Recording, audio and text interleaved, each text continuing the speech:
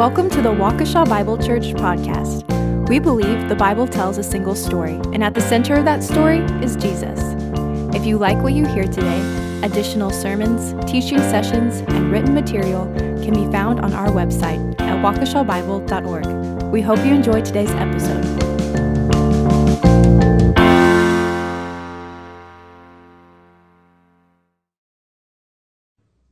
Continue our study in Hebrews, and the section specifically will be chapter 1, verse 5 through chapter 2, verse 4, so feel free to follow along on the screen. For to which of the angels did God ever say, "You are my son, today I have begotten you"? Or again, "I will be to him a father, and he shall be to me a son"? And again, when he brings the firstborn into the world, he says, "Let all God's angels worship him." Of the angels, he says, "He makes his angels winds and his ministers a flame of fire." But of the Son, he says, "Your throne, O God, is forever and ever. The scepter of uprightness is the scepter of your kingdom. You have loved righteousness and hated wickedness. Therefore God, your God, has anointed you with the oil of gladness beyond your companions. And you, Lord, laid the foundation of the earth in the beginning, and the heavens are the work of your hands. They will perish, but you remain. They will all wear out like a garment. Like a robe, you will roll them up. Like a garment, they will be changed. But you are the same, and your years will have no end." And to which of the angels has he ever said, "Sit at my right hand, until I make your enemies a footstool for your feet"? Are they not all ministering spirits, sent out to serve for the sake of those who are to inherit salvation? Therefore, we must pay much closer attention to what we have heard, lest we drift away from it.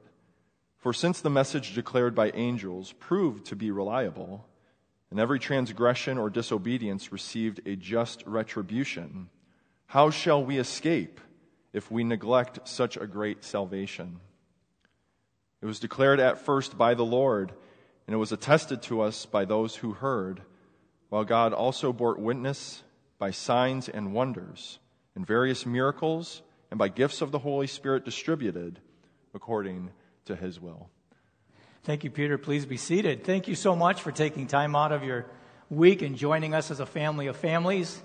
I believe that in the reading of God's Word and the gathering of His people, that's the primary means through which God strengthens us as we continue to grow in the grace and knowledge of our Lord Jesus Christ. So thank you so much for joining us. This morning we're continuing our study of Hebrews. We're looking at chapter 1, verses 5 through chapter 2, verse 4. It's a unit, but the units are all connected within the book proper. This particular section does begin with chapter 1, verse 1, but chapter 1, verses 1 through 4 is so theologically dense, we took a separate study just to unpack what was being stated in that text. The primary idea that we will see in our passage is that Jesus Christ is better than the Old Testament best. There is a single unified story, and the center of that story is Jesus Christ. All the prophets, all the messengers of God brought that to us. But what they prepared us for and pointed us to is Jesus Christ. And Jesus Christ is indeed God's firstborn son. So the primary idea in the opening of Hebrews is to set Jesus as God's final and superior revelation from him. He is the culmination of all the prophets and angels prepared us for and pointed us to. And as we began seeing in chapter 2, 1 through 4, if we refuse him, if we refuse to hear him, there is no escape from future damnation. And chapters 1 and 2 form for us an introduction to the entire book. Within these two chapters, they lay forth the divinity of Christ in chapter 1 and then the humanity of Christ in chapter 2, which both are necessary for us in order to be saved from God's wrath, the destruction of death, and being adopted into the family of God. If you've had opportunity to join us in our study of church history, we looked at several heresies this morning that existed in the first and second century church. And it's interesting how the book of Hebrews either directly or indirectly addresses those heresies. And it's encouraging to hear that. In the book of Hebrews, when you look at the word angel, there's a repetition and density of that word in chapters 1 and 2. After chapters 1 and 2, there's very little said concerning angels. But I'd like to just comment on that idea initially. Why this focus on angels? Well, angels are prominent in the narrative of the Old Testament text. You don't have to look far to be confronted by the presence of angels from Abraham in Genesis 18. We know of Daniel in the lion's den, Daniel chapter 6. When Peter was imprisoned, he was led out of prison by an angel in Acts chapter 5, verse 19. Zechariah in the temple received the word of God concerning his wife Elizabeth and the impending birth of John the Baptist from an angel in Luke chapter 1. The Virgin Mary was told by the angel Gabriel of her pregnancy in Luke chapter 1, verse 26. The shepherds heard the proclamation of a host of angels in Luke chapter 2, verses 8 through 15. So we know that angels are very extensive as messengers from God to man. The author of Hebrews in chapter 13, verse 2 encourages us to entertain strangers, for in so doing we could be entertaining angels unaware, which is incredibly sobering. So if you're an angel and you're here visiting with us, welcome. Paul understood the fascination that we have with the spirit world and thus cautions us in our relationship to an unbiblical focus on angels in Colossians chapter 2, verses 18 and 19, when he writes, "Let no one keep defrauding you of your prize by delighting in self-abasement and the worship of the angels." And during this period of time, which is called the Second Temple period, from after Malachi and before the end of the first century, many Jews had a superstitious or idolatrous respect for angels. Because they had received the law and other tidings of the divine will by their ministry, they looked upon them as mediators between God and men. They thought the prophets were super spiritual and they didn't need this mediation, but we, the normal, needed mediation before God, and thus he gave us angels. And we placed angels between God and ourselves, which was unfortunate. And some people during this period of time went so far as to pay them a kind of religious homage or worship. And this false teaching colored the minds of the audience, and whether directly or indirectly, it's being addressed in the book of Hebrews, because Hebrews is showing us that Jesus Christ is better than the message that came through prophets and angels. Thus, regardless of how majestic and mighty angels are, and indeed they are, when God came to us in Son, chapter 1, verses 1 through 4, everything else preceding him was eclipsed by the radiance of his glory, because he is the express image of the invisible God. Now, the means that God uses to convince us of this is the usage of the Old Testament, and which is interesting when you think of the heresies in the first century church. Many would reject or deny the Old Testament text, and yet it's the Old Testament text that the author of Hebrews appeals to prove that Jesus is God's final revelation, to show how Jesus Christ is better than the revelation received through the prophets and the angels. And there are 4 reasons which we will consider in chapters 1 and then chapter 2, the conclusion to it, as to why the revelation that's coming through the Son is better, it's fuller, it's more final than that came through the prophets and the angels. But before continuing, let us pray. Our Father, this morning, the prayer we pray is rather simple. From Hebrews 1, we must see an exalted Christ. That is what will change us forever. We cannot leave the same way we came if we see the exalted Christ. And in the study of this text, may we hear him, may we worship him, may we serve him, and may we believe him. Grant us insight and faith. Remove from us all obstacles to believing. Cause us to simply say yes to Jesus. We pray this in his name and for his glory. Amen.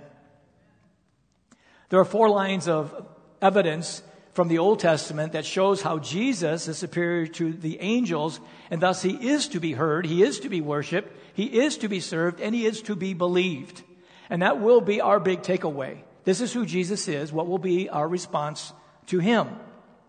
Well, the first thing that we see inside of our passage is that Jesus, unlike angels, is God's firstborn son. Look at verses 4 and 5. He's having become as much superior to angels as the name he has inherited is more excellent than theirs.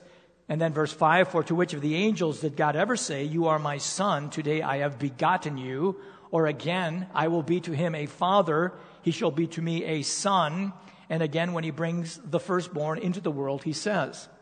The name that Jesus has that is different than that of the angels is not simply the name Jesus, but that of Son. Unlike angels, Jesus is God's firstborn Son. And as the firstborn Son, as we've seen earlier in verses 2 and 4, and then chapter 2, verses 7 and 8, is that as the firstborn, he is the heir of all things. And this is what the book of Hebrews stresses.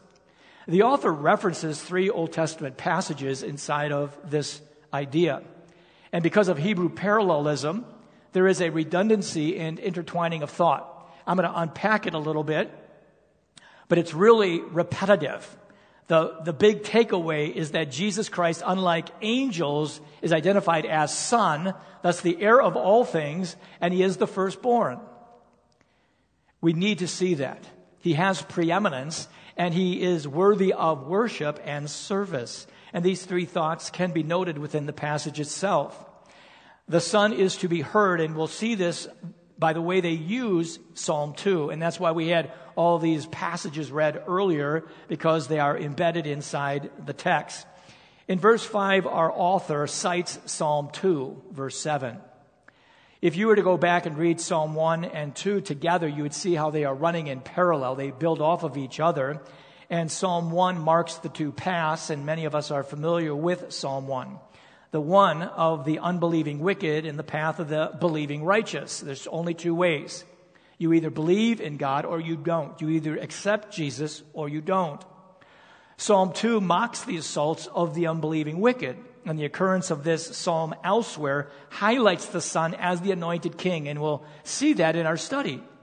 What is interesting about Psalm 2, and you might have picked it up, and I'll point it out right now, is how the psalm ends. So it identifies this individual as the Son. He's the king. And we know the psalms that he cites are messianic psalms. They speak bigger than just King David. But notice stanza 2 in Psalm 2 and listen to what it says. And I want you to hear it in light of our passage. It says in verse 2 of Psalm 2, "Now therefore, O kings, be wise, be warned, O rulers of the earth. Serve the Lord with fear and rejoice with trembling." Verse 12, "Kiss the Son, lest he be angry and you perish in the way. For his wrath is quickly kindled. Blessed are all who take refuge in him." Remember the intent of Hebrews 1. Jesus Christ is the fullest and final revelation from God. If the message coming through the prophets and if the message coming through the angels bore weight, how much more will be the weight from the message borne by Christ? If you reject him, what hope do you have? And Psalm 2 ends with that idea. If you reject the Son, there is no hope for you. And if you track Hebrews 1:1 through 2:4, which we've just had read, we read the same warning as Psalm 2 in Hebrews 2:1 through 4. How shall you escape if you neglect so great a salvation? If you reject Jesus, there is no hope. Are you with me on that? Because what does our world need the most? Jesus. They have to hear the gospel. They have to accept the gospel. And we see that in its usage of Psalm 2. He is thus to be heard. And then we see this emphasis on his name. And when you think of the name, you often refer to Philippians 2. And I'm going to read the passage, Philippians 2, 5 through 10, just so we can hear it in context. But it says, "Have this attitude in yourself, which was also in Christ Jesus, who, although he existed in the form of God, did not regard equality with God a thing to be grasped. But he emptied himself, taking the form of a bondservant, being made in the likeness of men." That's how he emptied himself. He took on human nature. We're going to see that in Hebrews 2. Being found in appearance as a man, he humbled himself by becoming obedient to the point of death, even the death on a cross. For this reason also God highly exalted him and bestowed on him the name which is above every name, so that at the name of Jesus every knee will bow, of those who are in heaven and on earth and under the earth, and every tongue will confess that Jesus Christ is Lord, to the glory of God the Father. Hebrews chapter 1 says that he has a name that is more excellent than that of angels, and the name is Son. We see in Philippians chapter 2 that name is assigned to, that significance is assigned to the name of Jesus. Now, There is nothing magical about the word or letters or name Jesus. We were talking about this at the men's Bible study, and an individual said he works with a number of people who are named Jesus or Jesus. So what is significant about this, and what I equally find interesting, is that sometimes we assign some mystical significance to the name of Jesus, that if we simply recite the name, we are casting some kind of spiritual blessing on someone. But in fact, there are multiple persons with that name in the Bible. During the period that we call Second Temple Judaism, the most common male names in Judea or post-kingdom of Israel were Simeon, Joseph, Lazarus, Judah, John, and Jesus. Jesus was number 6. It's always interesting. I remember the name Jesus thinking that is so special until I encountered the Hispanic world, and many of their children are named Jesus, Jesus. Yet it's when we couple that name with the person and work behind it, we have the hinge on which all of history swings. And it isn't simply the name Jesus, but that of Son. Of all the Jesus and Jesuses that have been named, only one is the Son of God. And that's what this text tells us. And when that Son speaks, we are to listen. He is to be heard. And we see that in Psalm 2. The second thing we see is that this Son is not only to be heard, but he's to be worshiped. In verse 6, you have a quoting of Deuteronomy 32:43 and Psalm 97:7. As with the firstborn, you have a principle of heir and the peculiar privileges, so the Lord Jesus Christ assigns a similar rank in the universe of which God is the head, and Jesus Christ is the Son of God. It says in verse 5, the latter part, I will be to him a father, he shall be to me a son. And again, when he brings the firstborn into the world, he says, let all the angels worship him. The Son is not only to be heard, but he is to be worshiped. Now, Jesus Christ is the only and one Son of God. And there's this familial structure that alludes to the Trinity in its economy. And sometimes people look at this and say, well, Jesus is a son. He's a created being. He's less than the Father. And theology has wrestled with this forever. And the idea is that you have two views of the Trinity being one person, one God, three persons, the Father, Son, and Holy Spirit. We use that language. We are Trinitarian. And yet we have this description where you have a Father and a Son. What is all that? Well, it speaks to the idea that the Father begets or generates the Son, and the Holy Spirit proceeds from the Father and Son. And hopefully that didn't make too much sense to you. It's technical language, but what it speaks to is this idea that within the Trinity there is an economy. There is a Father, there is a Son, there is a Holy Spirit. And it speaks of Jesus listening to his Father, obeying his Father. Well, that's how the Trinity within itself functions. But there's another aspect of the Trinity within the Scripture that's called the ontos, or ontology of God. And we recognize that both the Father, the Son, and the Holy Spirit are equally the same. Yet in their function, they are different. In their function, you speak of economy or administration. When you speak of the oneness of God, you're speaking of their ontos, or being. The Nicene Creed in the early church spoke of it in this way. I believe in one Lord Jesus Christ, the only begotten Son of God, begotten of the Father before all worlds, God of God, light of light, very God of very God, begotten, not made, being of one substance with the Father, by whom all things were made. That's a beautiful statement. And you can pick up my notes and read it again. But that is a beautiful statement. This is why earlier in verse 3, Jesus is described as the radiance of his glory, the exact imprint or image of the Father. It is the eternal fatherhood of God that presupposes the eternal sonship of the Son. They've always existed in this way. So not only is the Son to be heard, he is God's firstborn. Not only is he to be worshipped, and we see that when it says, let all God's angels worship him, but then verse 7, and the contrast is between verses 7 and 8. But verse 7 says, of the angels, he says, remember there's a comparison taking place between angels and Jesus. Jesus is firstborn, Jesus is Son. He is to be heard from Psalm 2. He is to be worshipped from verse 6. And then verse 7, he is to be served. It says he makes his angels winds and his ministers a flame of fire. But of the Son he says, your throne, O God, is forever and ever. The scepter of righteousness is the scepter of your kingdom. We'll expand that in just a moment, but the Son is to be served. We read Psalm 110, but here we have Psalm 104.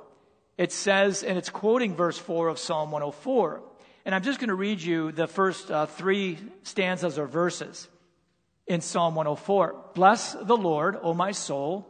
O Lord my God, you are very great. You are clothed with splendor and majesty, covering yourself with light as with a cloak, stretching out heaven like a tent curtain. He lays the beams of his upper chambers in the waters. He makes the clouds his chariot. He walks upon the wings of the wind. He makes the winds his messengers, flaming fire his ministers. He establishes the earth upon its foundation so that it will not totter forever and ever. But it speaks of God as creator. It speaks of God as eternal, as unchanging. And then it speaks of angels as his messengers and flaming fire his ministers. And the core premise of Psalm 104 is God as creator has authority over creation, and as such, creation serves him. The preeminence of Jesus grants him authority over what he creates. The revelation coming from him finishes what the Old Testament began. Thus, verses 6 and 7 portray angels as servant beings. They are serving him. He is their creator, and these creatures worship God and serve God. In contrast, according to verses 8 through 14, Jesus is given ultimate authority and has a nature which is unchangeable and eternal. He is not worshiping, but he is to be worshiped. And that's what Hebrews chapter 1 wants us to know. So I've unpacked the first part, God's firstborn son. But now let's look at the second, third, and fourth evidences. Secondly, unlike angels, Jesus is God's anointed king. Notice the verses 8 and 9. But of the Son he says, your throne, O God, is forever and ever. The scepter of uprightness is the scepter of your kingdom. You have loved righteousness and hated wickedness. Therefore, God, your God, has anointed you with the oil of gladness beyond your companions. In this passage, he is quoting Psalm 45, verses 6 and 7. And in this verse, we read of worship and thrones. We read of scepters and kingdoms. And Jesus is God, and as such, he creates and has by right of position and activity the power to rule and to reign. That's what we have here. Psalm 45 celebrates the beauty of God's king. There's graphic language being used in Psalm 45. Your throne, O God, is forever and ever. A scepter of uprightness is the scepter of your kingdom. If you read Psalm 45 and you look at Hebrews chapter 1, you see that quote. And it describes his appearance as beautiful and his rule as absolute. He is God's anointed king. This is not said of anyone other than Jesus. There is no king or power or authority beside him or above him. There is nothing outside of God calling him out or holding him accountable. God only has self-imposed limits in the exercising of his authority over that which he creates and owns. Thus, God may do what he wants with what is his, and when he does it, he is always right. That's how extensive and expansive his authority is. And it identifies him as righteous and just, and all that he does is righteous and just. The third proof that Jesus Christ is to be heard is that not only is he God's firstborn son, not only is he God's anointed king, but he's God's non-created creator. It says in verses 10 through 12, you, Lord, laid the foundation of the earth in the beginning, and the heavens are the work of your hands.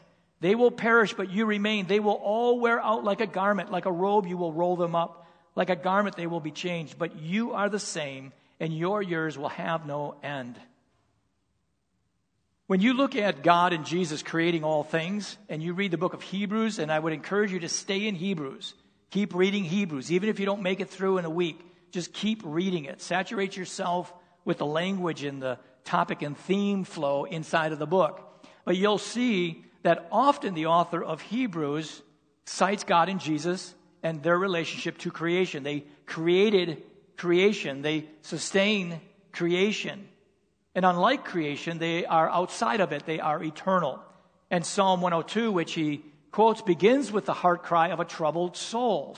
If you read Psalm 102, you realize that the person writing it is in turmoil, but it ends with the celebration of God as the eternal creator, the non-creating creator. And as such, the brokenhearted shall not perish, but will endure. Psalm 102, verse 28 says, the children of your servants will continue. Despite the fact that the writer of the psalm is in turmoil, a place of trouble, it ends by saying, but because you are the creator, I myself will be sustained. And when you think of that in light of what we'll read in Hebrews, that's encouraging. The children of your servants will continue. Their descendants will be established before you. Jesus is God's firstborn son, anointed king and eternal creator, guarantees the outcome and end of all who believe. This becomes important as we read Hebrews. Now, there is one other evidence offered by the author proving the preeminence or fullness or finality of Christ's revelation over all the prophets and angels. And we see that in verses 13 and 14. Now, to which of the angels has he ever said, sit at my right hand until I make your enemies a footstool for your feet? Are they not all ministering spirits sent out to serve for the sake of those who are to inherit salvation? Here we have the quoting of Psalm 110. We read it already, but the language is common in the New Testament. The Lord said to my Lord in Psalm 110, verse 1, sit at my right hand until I make your enemies a footstool for your feet. The Lord will stretch out your strong scepter from Zion, saying, rule in the midst of your enemies. And then in verse 5, the Lord is at your right hand. He will shatter kings in the day of his wrath. He will judge among the nations. He will fill them with corpses. He will shatter the chief men over a broad country. He will drink from the brook by the wayside. Therefore, he will lift up his head.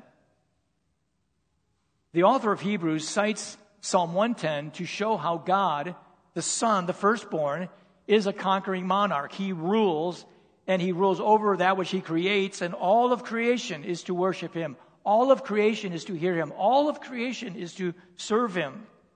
Everything about this psalm and the use of it here speaks of Jesus as God's conquering monarch. Jesus rules over all things created. Our Bible tells us, we see this in 1 Corinthians 15 as well, that a day is coming when all the enemies of God shall be placed at his feet, and they will function for him like an ottoman, like a footstool. The intent of the passage celebrates the Son's preeminence. But it's his preeminence, his kingship, his right to rule that guarantees his people inheriting salvation. It's to encourage us. This is the God we believe. This is the God we have faith in. And the outcome of our faith isn't based on our ability to hold fast, but on his ability to hold. It's based on who he is, not who we are. So when you look at Hebrews chapter 1, it gives us this incredible description of Jesus in verses 1 through 4. And then beginning in verses 5 till the end of the chapter, it says not only is the revelation fuller and final coming from Jesus and the prophets, but it's greater than the angels. And when it talks about the angels, it sets Jesus Christ out as God's firstborn. It sets him out as God's anointed, God's non-created creator, God's conquering monarch. It sets him out as that. And if everything we have said is true, then what comes from him carries greater weight than what came through the prophets and the angels. And if we listen to them, we must now listen to him. And if we rejected the message that came through them and it bore weight, how much greater will be the weight if we reject what comes through Jesus. And thus in chapter 2, 1 through 4, you have God's inescapable conclusion. When you look at chapter 2, it begins with the word therefore. And the therefore is in conclusion, in summary. Based on what we have just seen in chapter 1, here's the conclusion. We must pay much closer attention to what we have heard, lest we drift away from it. For since the message declared by angels proved to be reliable, and every transgression or disobedience received a just retribution, if you did not heed it, how shall we escape if we neglect such a great salvation? If we choose not to hear Jesus, how much greater will be the consequences? It was declared at first by the Lord. It was attested to us by those who heard. While God also bore witness by signs and wonders and various miracles and by gifts of the Holy Spirit distributed according to his will. But if everything we have said up to this point is true, that we need to pay attention to what's being stated. Pay close attention. What's interesting, and we won't go into detail here, we will as we move through Hebrews, but this is what is called the first of the 5 warning passages. And I believe the warning passages are progressive in that they become weightier as we move through the book. The initial intent is to simply say, you need to listen to Jesus. And right now is not the time to turn back. There's 2 things in chapter 2, 1 through 4. Chapter 2, 1 through 4, you have the exhortation, which is pay attention, and then the explanation as to why you should. This pattern of instruction followed by caution is prevalent in the Hebrews. So as we read Hebrews, we'll keep coming across these warning passages, and the intent of the warning passage is believe in Jesus. And if you believe in Jesus, keep believing in Jesus. Hold fast to that confidence. As with any congregation, the recipients of this letter or hearers of this sermon would include both believers and unbelievers. If you are a believer, the exhortation in the text is keep believing in Jesus. Don't turn back. Don't give up. Don't quit. If you don't know Jesus, believe in Jesus. The point is always Jesus. The warning is the same for both. Look to Jesus. But the implication is different.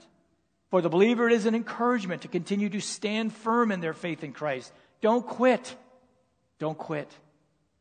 For the unbeliever, it is an exhortation to look to Christ for their salvation. And again, context matters, and I'll bring that up in just a moment. The exhortation is, pay attention. All who hear and see the Son must obey what he has said and done.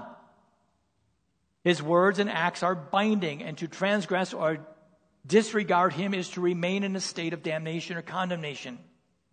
But he speaks to the people who are confessing Christ.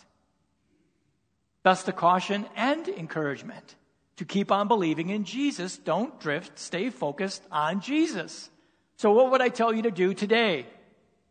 Keep believing in Jesus. And if you don't believe in Jesus, what am I telling you and inviting you to do? Believe in Jesus. And then you have the reason why in verses 2 through 4. Verse 3 uses the word confirmed. How shall we escape if we neglect such great salvation? It was declared at first by the Lord. It was attested to. It was attested to us by those who heard. Attested. It occurs again in Hebrews 13:9 for established. The idea that the evidence that I'm giving you has been verified. It's been established. Verse 4 uses the word witness. That word witness is a compound word. It has 2 prefixes and then the word proper. It means to testify further with together. All of these things verify that what I have said is true. That's what verse 4 does for us. And the question then posed is rather simple. If you reject the message that has come to us through Jesus, then what hope do you have of escaping eternal judgment? And the answer that Hebrews offers us is simple. There is no hope apart from Jesus Christ. Now, in a world that's incredibly pluralistic, that sounds very arrogant. And yet, that's what this text is telling us. Apart from Jesus, we have no hope. What does this passage tell us? Now, the author of Hebrews speaks to a persecuted people who are being tempted to return to Judaism. They are Jews persecuting Jews. The Judaizing Jews versus the Messianic Jews. And the Judaizing Jews are persecuting the Messianic Jews, and they're calling them back to Judaism to avoid the persecution, and there's this temptation. Thus, the answer to that persecution isn't try hard to do better, but believe in Jesus. When we look at Hebrews chapter 1, verses 5 to the end of the chapter, we see that Jesus is God's firstborn son. Jesus is God's anointed king. He's the non-created creator. He is the conquering monarch, and he is the inescapable conclusion. Because this is true, and folks, all of us have just read this text. This text is saying something that is similar to what I just said. I've put it in a way that perhaps will help us in our understanding, but Jesus is God's firstborn son. No angel can make that claim. Jesus is God's anointed king. Jesus is God's non-created creator. Jesus is God's conquering monarch before whom all shall bow. And Jesus is God's inescapable conclusion. If you reject him, you have no hope. Because of this, the Son is to be heard, he is to be worshiped, he is to be served, and he is to be believed. Do we hear him? Are we worshiping him? Are we serving him? And do we believe him? The challenge we have is, who are we hearing if not him? Who are we worshiping if not him? Who are we serving if not him? And who are we believing if not him? See, God's Son is our Savior. And apart from him, we have no hope. And from last week, will we listen to him? Will we talk of him? And will we bow before him? The conclusion is rather simple. Jesus Christ is God's fullest and final revelation of himself to us. And now it is for us to hear him, to worship him, to serve him, and to believe him. Please stand with me as we close in prayer. Father, it is easy for us to get lost in words, to hear what we have heard and simply shut it down. And yet we are leaning on the idea that the Word of God will be taken by the Spirit of God and do a sure work in the people of God. The conclusion that we come to is inescapable. Jesus Christ is everything that has been said of him in Hebrews 1. And because of that, we have to hear him. Because of that, we have to worship him. Because of that, we have to serve him. We have to believe him. Otherwise, we have no hope. If not him, then what? If not him, then whom? The answer is always Jesus. The Father, we prayed the prayer, now we ask again, remove from us blind eyes, remove from us deaf ears and dead hearts and mute voices. Impress upon us the exalted Christ, and may we hear him, may we worship him, may we serve him, and may we believe in him. Grant us insight and faith. May we continue to believe him. We pray this in Jesus' name. Amen.